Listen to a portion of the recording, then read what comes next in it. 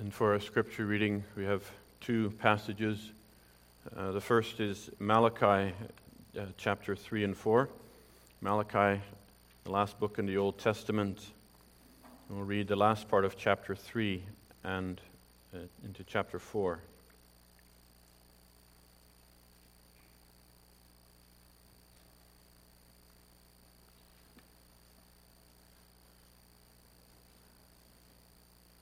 Malachi chapter 3, and we'll begin at verse 16.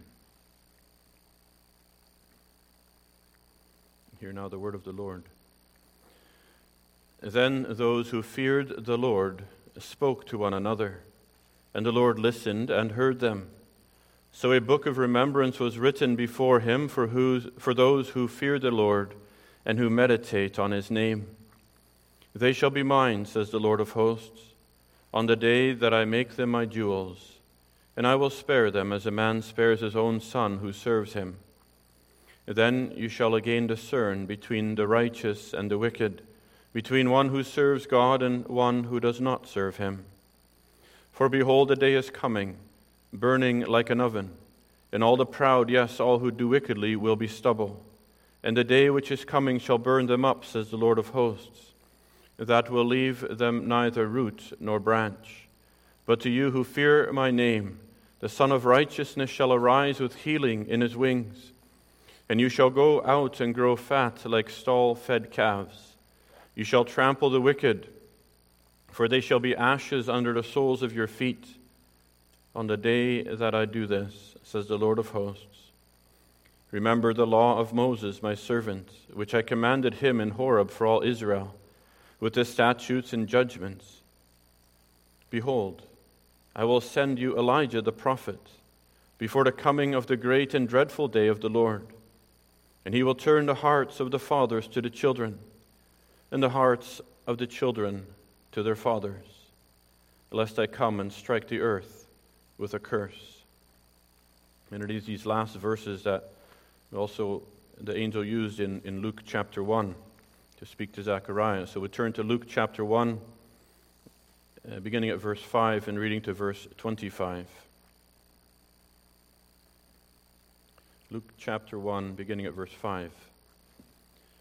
There was in the days of Herod, the king of Judea, a certain priest named Zacharias of the division of Abijah. His wife was of the daughters of Aaron, and her name was Elizabeth. And they were both righteous before God, walking in all the commandments and ordinances of the Lord, blameless. But they had no child, because Elizabeth was barren, and they were both well advanced in years. So it was that while he was serving as priest before God in the order of his division, according to the custom of the priesthood, his lot fell to burn incense when he went into the temple of the Lord. And the whole multitude of the people was praying outside at the hour of incense. Then an angel of the Lord appeared to him, standing on the right side of the altar of incense. And when Zacharias saw him, he was troubled, and fear fell upon him. But the angel said to him, Do not be afraid, Zacharias, for your prayer is heard. And your wife Elizabeth will bear you a son, and you shall call his name John. And you will have joy and gladness, and many will rejoice at his birth. For he will be great in the sight of the Lord, and shall drink neither wine nor strong drink. He will also be filled with the Holy Spirit, even from his mother's womb. And he will turn many of the children of Israel to the Lord their God.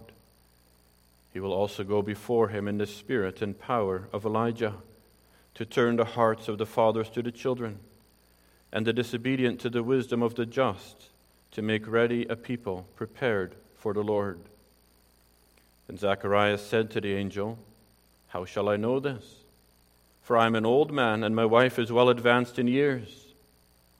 And the angel answered and said to him, I am Gabriel, who stands in the presence of God, and was sent to speak to you and bring you these glad tidings. But behold, you will be mute and not able to speak until the days these things take place, because you did not believe my words, which will be fulfilled in their own time. And the people waited for Zacharias and marveled that he lingered so long in the temple. But when he came out, he could not speak to them. And they perceived that he had seen a vision in the temple, for he beckoned to them and remained speechless. So it was, as soon as the day of his service was completed, that he departed to his own house. Now after those days his wife Elizabeth conceived, and she hid herself 5 months, saying, Thus the Lord has dealt with me in the days when he looked on me to take away my reproach among people. And our focus will be specifically on verses 16 and 17, along with the context. Congregation, ever since paradise, the Lord has been calling sinners back to himself. From the day when Adam was hiding from the Lord and the Lord called out to him, Where art thou? And then as we heard last week, and as we read in Malachi, we hear the Lord saying, Return unto me, and I will return unto you. And all through the history of the Old Testament, his prophets were sent time and again to call his people back to himself and to call sinners to him. But now, suddenly and unexpectedly, an announcement was made that the messenger would be born, the messenger who would go before the Lord to prepare the way for the promised Messiah. And that's what we want to look at this afternoon. So our theme is the messenger announced, and our first thought is the purpose for which the messenger was sent. The purpose for which he was sent. We see that in verse 16. It says, The angel said, And he will turn many of the children of Israel to the Lord their God. Through the message that John the Baptist would bring, he would turn many of the children of Israel to the Lord. He would cause them to turn in repentance. Mark 1 says he would come preaching repentance. So the purpose that John the Baptist came into this world was to bring the people to repentance, to turn them back unto the Lord. And that was the effect that was seen on his preaching. Because that word turn there refers to conversion, to turning away from something to something else. And here specifically, to the Lord their God. You might wonder, well, was that really necessary? Because in verse 10 you read about the crowds of people that were at the temple waiting while Zacharias was in the temple doing his duty, bringing the incense. And yes, certainly there were the true believers in the crowd of people, the ones who, as Malachi says, feared the Lord, the ones who truly hoped for the Messiah to come. And even as it was in Elijah's day as well, where Elijah thought he was the only one left, and yet the Lord said he had reserved to himself 7,000 people who had never bowed the knee to Baal. But there were also likely many who, as Peter says, would say, Where is the promise of his coming? People who had long given up, even as in the days of Malachi, where it said, Where is the God of justice? Where is this promise of the Messiah that we've been waiting for so long? And Malachi, you remember from last week, he was sent to preach to the people as well, to call them back to the Lord, because they were backsliding then. There was much trouble in the nation and in the families and even in the church. And Malachi came to encourage them again, to give them one more promise that the Messiah would come. And along with it, the promise of the messenger that would precede the Messiah. And now here we read that God sends this announcement also at a critical and an unexpected time. An angel came to Zacharias when he was in the temple, when it was his turn to burn incense. Now Zacharias and Elizabeth, we read, are already very old, well advanced in years, and they had no children. She was barren. And maybe that desire was still there to have children, but they would have long given up. They would have given up praying for it and given up hope, knowing how old they were. And we see that because when the angel tells them they'll have a child, Zachariah really didn't believe him.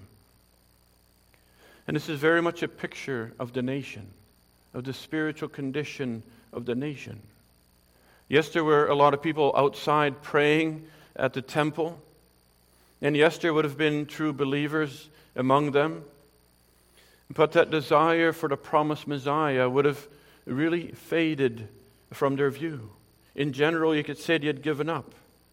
Like in the days of Malachi, religion had become either a burdensome duty to them, or it had become so formal that it was nothing more than legalism trying to earn their favor with God. There was a time when the country was ruled by the Romans. There was a time when they were influenced by the Romans and the heathens around them.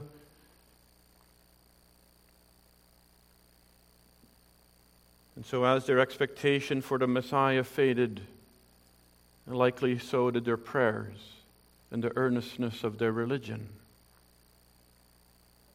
Is that something also that we can relate to? Because how often do we so quickly give up in prayer when it seems that God is not answering? When His answers are so long in coming? How does our spiritual life really start to dwindle when that hope and the expectation in God really fades?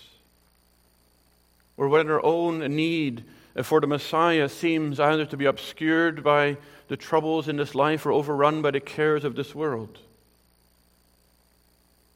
How quickly our hearts can grow cold in that desire for seeking the living God. Whether it's for a new heart initially, when you first realize, yes, I need to be saved. But then after a while, the earnestness really fades. Or if it's for believers who know they need increased sanctification in their lives, and when nothing really seems to happen, it grows cold.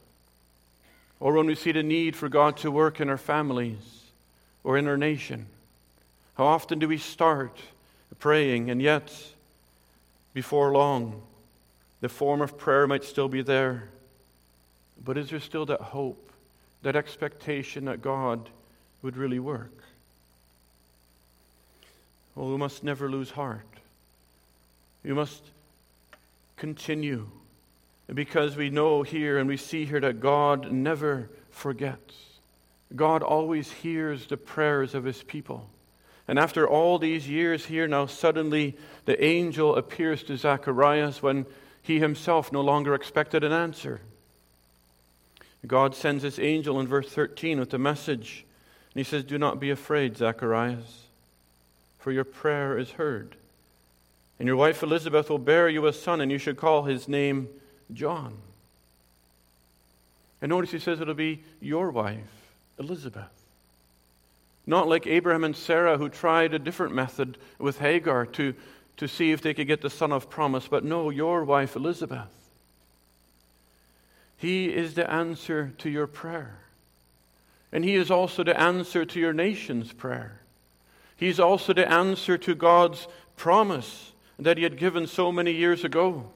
"Behold, I will send my messenger, and he will turn many to the Lord. And you shall call his name John." You know what John means? It means Jehovah or Yahweh has been gracious. Malachi 1 verse 9 says, "Entreat God's favor that He may be gracious to us." The people outside the temple were waiting for Zacharias to be finished with offering incense, because he would come out and give the blessing, and most likely it was the Aaronic blessing that said, "The Lord be gracious to you." And here with this name of John, God is revealing that He will be gracious to them, that He is faithful to His own promise. Is that what we're looking for as well? The unfailing faithfulness of our God, because that is our only hope. And further He says in verse 14, "You'll have joy and gladness, and many will rejoice at His birth." You can imagine the unspeakable joy that Zacharias and Elizabeth would have after a life of no children. How their home would be filled with laughter and gladness. Her shame and her reproach for her barrenness finally taken away. Her friends and her relatives and neighbors also would rejoice with her. And we read further how Mary also rejoiced when she came. but it would also bring joy to the nation. Joy to a nation after so many years of seeming barrenness. There's joy when he came to proclaim repentance and called them back to the Lord. Even though he preached repentance, which may sound hard, and yet it was repentance to life, to turn them to God in Christ who was coming shortly after him. And what joy is there for you, young and old, when you also are turned to the Lord to seek him, as John preached. Because that's the purpose of his message. That's the purpose of every message of God's word, is to turn you and me to the Lord our God, either for the first time or again and again. It's to show that our God is a God who hears and who answers prayer, the God who never forgets, the God who never leaves, the God who is faithful to his own word and to his own promises, and the God who says he will never turn away anyone who comes to him. That's the God who John came to call us to. And that was the purpose of his coming. But we see, secondly, the power in which he came. Verse 17 goes on to say, he will also go before him in the spirit and power of Elijah. Malachi 4 verse 5 prophesied that. Behold, I will send you Elijah the prophet before the coming of the great and dreadful day of the Lord. And John there would go before the Lord their God. You notice how the angel's speaking about the Lord Jesus here, the Lord their God. He is God. He is Emmanuel. He's God with us.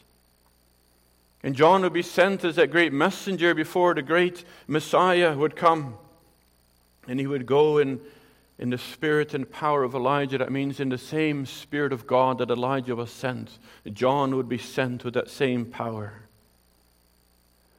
And that is because nothing less than the Spirit and power of God can do. Nothing less than the Spirit and the power of God can turn sinners back to the Lord. John 1 verse 12 says, but as many as received him, that is Jesus, to them gave he the right to become the children of God, to those who believe in his name, who were born, not of blood, nor of the will of the flesh, nor of the will of man, but of God.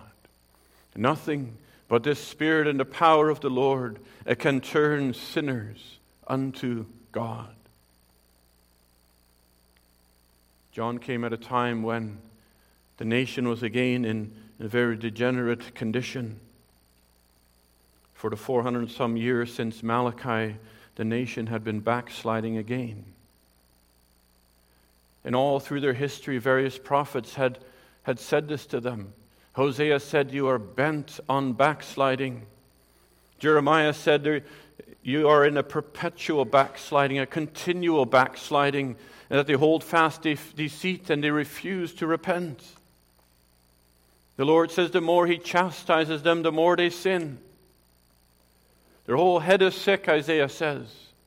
There seems to be no cure for this people. The same can be said for us. We are in a perpetual backsliding state.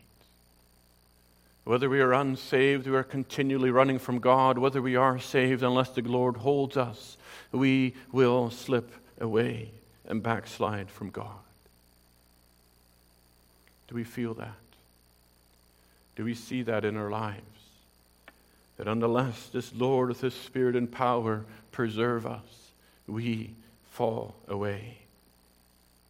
John came to them at such a time as this to preach repentance and to turn them back to God.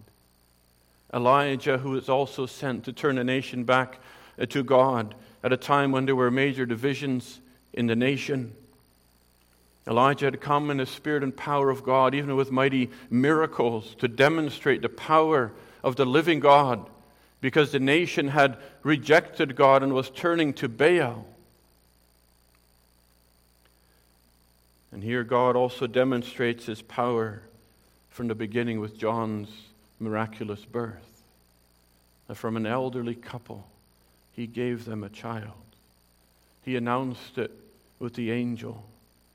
And then verse 15 says he would be filled with the Holy Spirit from his womb.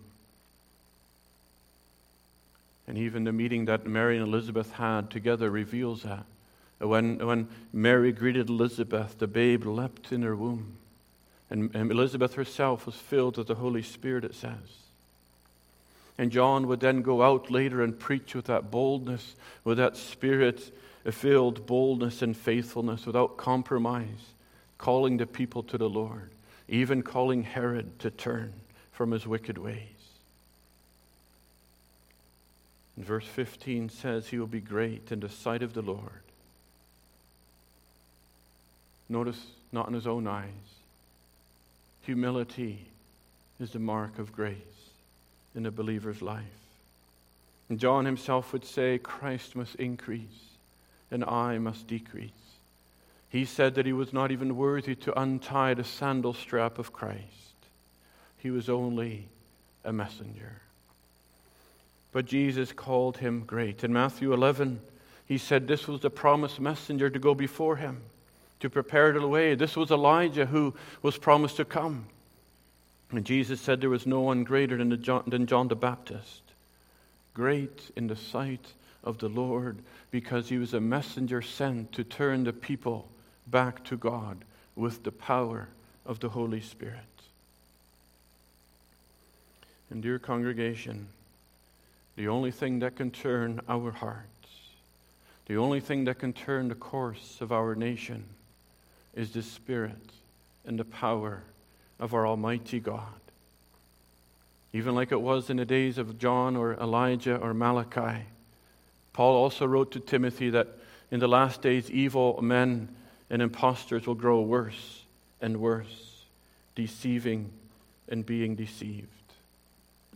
Religious people will become more religious and self-righteous.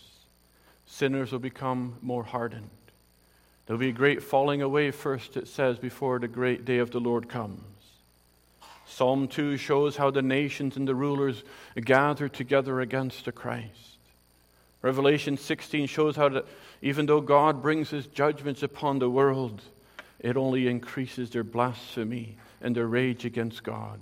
And like Israel, they would not repent, nor give God the glory. And the same is seen all through history. The days of Isaiah, Elijah, and John, and the days in which we live. Nothing but the Spirit of God can turn and bring repentance. Our hearts are bent to backsliding. And that's true for each one of us individually. We each need the Spirit to convict us of our sin, to make us tremble before a holy God. We see how Zechariah trembled when an angel appeared to him.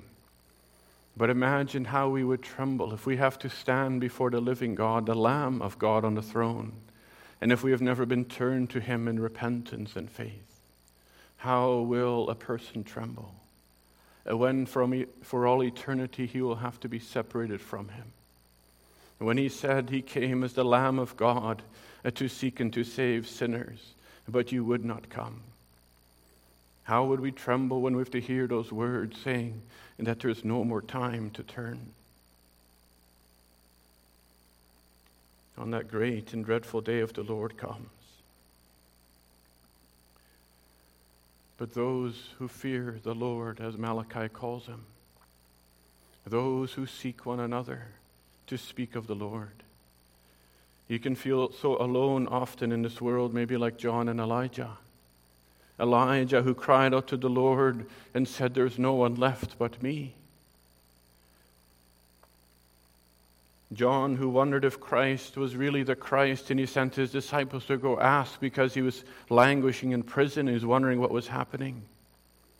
When we see our nation sliding from God, when it's using every ideology and everything they could get their hands on as a weapon against the church of Christ, and yet you know the power of the Lord, how it has turned your life to the Lord, how it has stopped you and turned you in repentance to the Lord in faith.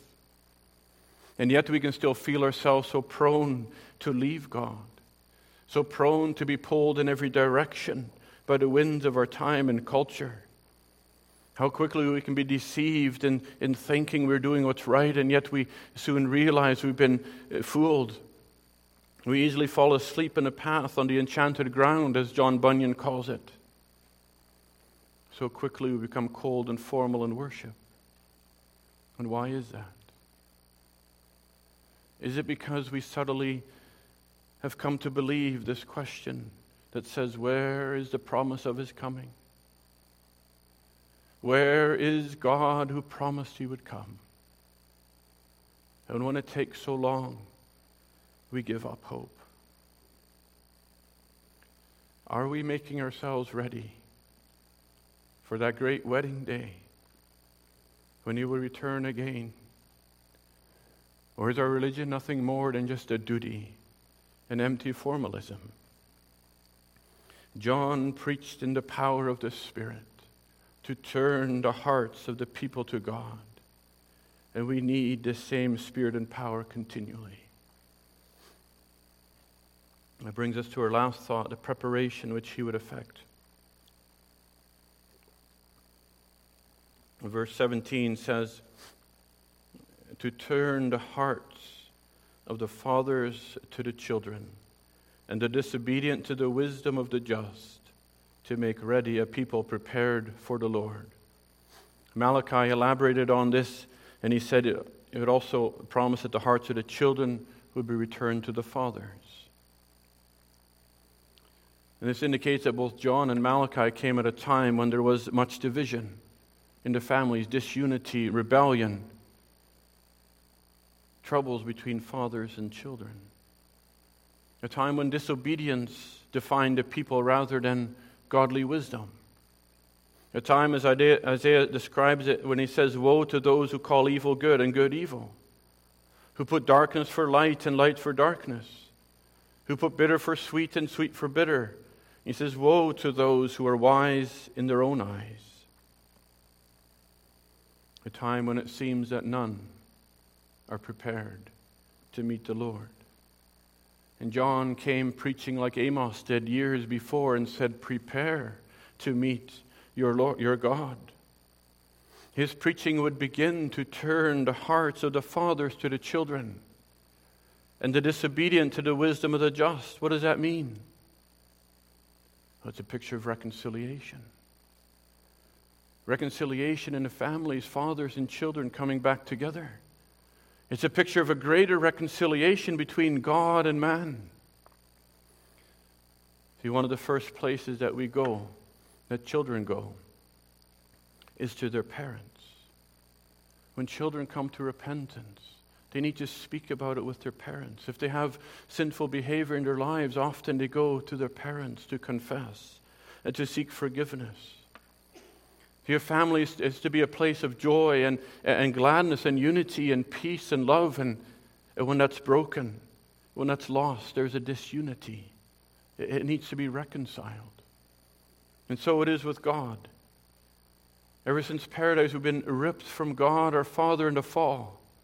There's an emptiness in all our hearts without God.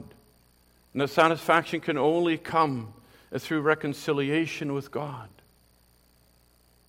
But as it was with Israel, we all wander in every direction seeking to fill that void. And the world is right there trying to fill it with everything that it has to offer. Every father longs for the reconciliation with his children. If there's someone has left because of falling away from religion or a dispute in the family, there's the heart of the father wants nothing else than reconciliation. John preached to bring God's children back to God the Father. God himself, you can hear him calling in paradise, Adam, where are you? A father searching for his lost son. There was division in the home. And in the same way that prodigal son when he walked away, the father was watching him go. And you notice that when he came back, the father was still watching, waiting for the return of his son. And so we see the path to reconciliation with God is repentance. The prodigal son, it says, came to himself. He realized, he was convicted of his sin against God and his Father. By the power of the Holy Spirit, it turned his mind, his belief, and it turned him home in repentance. There's a turning from disobedience to the wisdom of the just. There's a turning from sin to the Lord your God. Children returning to their father, a picture of repentance. Fathers returning to the children show there's reconciliation. Those arms of the Father open with forgiveness, with love, with mercy, with favor. Have you found those arms of your Heavenly Father? Do you need to find Him again, maybe? Children of God, have we wandered from Him? Have we become cold and far from His love and His grace? Verse 17 says, to make ready a people prepared for the Lord. John came to prepare the people to hear Christ's word. Because when are we the most receptive to hear Christ's word? When are we most receptive to hear that gospel? When we're brought to conviction and repentance for our sin. It makes us ready to receive that instruction from Christ. As long as Israel was not convicted, what did they say in Malachi 3:7? In what way should we return? What have we done wrong? Why do we need to return to the Lord? But when the apostles began to preach and the Spirit began to work in their hearts, what did they cry out? What must we do to be saved? The publican in the temple said, God, be merciful to me, a sinner. The prodigal son came back and said, Father, I've sinned. I'm no longer worthy to be called your son. Now, I'm not saying that we need to prepare ourselves before we can go to God. But here John's preaching would cause many to turn away from sin and turn them to the Lord at the same time. That is repentance. John came preaching the baptism of repentance for the remission of sins. And Jesus says the time is at hand. The kingdom of God is at hand. Repent and believe the gospel. And John could preach because he could point to the promised Messiah who would come after him. To say that there is hope for sinners because Christ, the Messiah, has come. And now we know that there is reconciliation with God the Father through the Lord Jesus Christ, who came and laid down his life for sinners, who entered this world in such a humility, under the curse of the law, to bear that curse. Now in Christ there's that forgiveness of sins. Now there is favor and there's mercy in the arms of the Father for whoever flees to God the Father through Jesus Christ. Now there is power in the Spirit to break you from your sins, to turn you from your sin, to turn you from your backsliding, things that you cannot deliver yourselves from, where you feel powerless to go to God. But now there is this Spirit that is poured out on Pentecost. And now he calls all sinners to come unto him. And this is why God calls you to him now. And how this same gospel says, repent and believe the gospel. It says, Malachi said, return unto me, and I will return unto you. That same cry that was heard even in paradise, Adam, where are you? And for us today, where are you? Where are you? And when will you return? Are we ready for the day of the Lord? Has your way been prepared? Because Malachi 3:2 says, who shall abide his coming? Who can stand when he appears? What a dreadful day that will be when we stand dumbfounded and gripped with fear, worse than Zacharias was, if you are not ready. The first great and dreadful day of the Lord is when Christ came, God manifested in the flesh. When he entered in such a spectacular manner, but this second coming of the Lord is more spectacular when the Lamb of God himself will come in the clouds of heaven to bring that final justice. And now the preaching still sounds with those words calling, "Return unto me, says the Lord, and I will return unto you." Can you stay away any longer? Those who have never yet fallen at the foot of the cross, at the feet of Jesus, and repented of your sins, can you stay away any longer? Is there yet any reason why you would not flee to Christ, to the arms of the Father, where there is forgiveness because Christ has shed his own blood for sinners, where he has given his Holy Spirit to break the power of sin? Would you stay there any longer? The God who says he will not turn away any who come to him. The God who says that his arms are still open wide to receive. His arms are stretched out still. He's the same God, the unchanging God, the God of miracles and the God of truth. And for those whose ways have been prepared, who have found that peace and that love and that favor in the arms of the Father, who have come and found him true to his word and to his promise, that with him there is forgiveness, that with him there is peace that passes all understanding, that with him there's reconciliation for the broken. What a blessed meeting that will be on that great day when you can see him, when you will finally be received into his arms forever, and when you will never again backslide from him, when you will never again need to be called to repentance because there will be no more sin, when you will forever live in his presence, reunited in that family, forever at peace. Is that you? Are you making yourself ready for that great day of the Lord? Is your desire still there? Is your expectation still there that he will soon come? Either in the clouds of glory or when he takes you. Let us remember his faithfulness to his word and to his promise.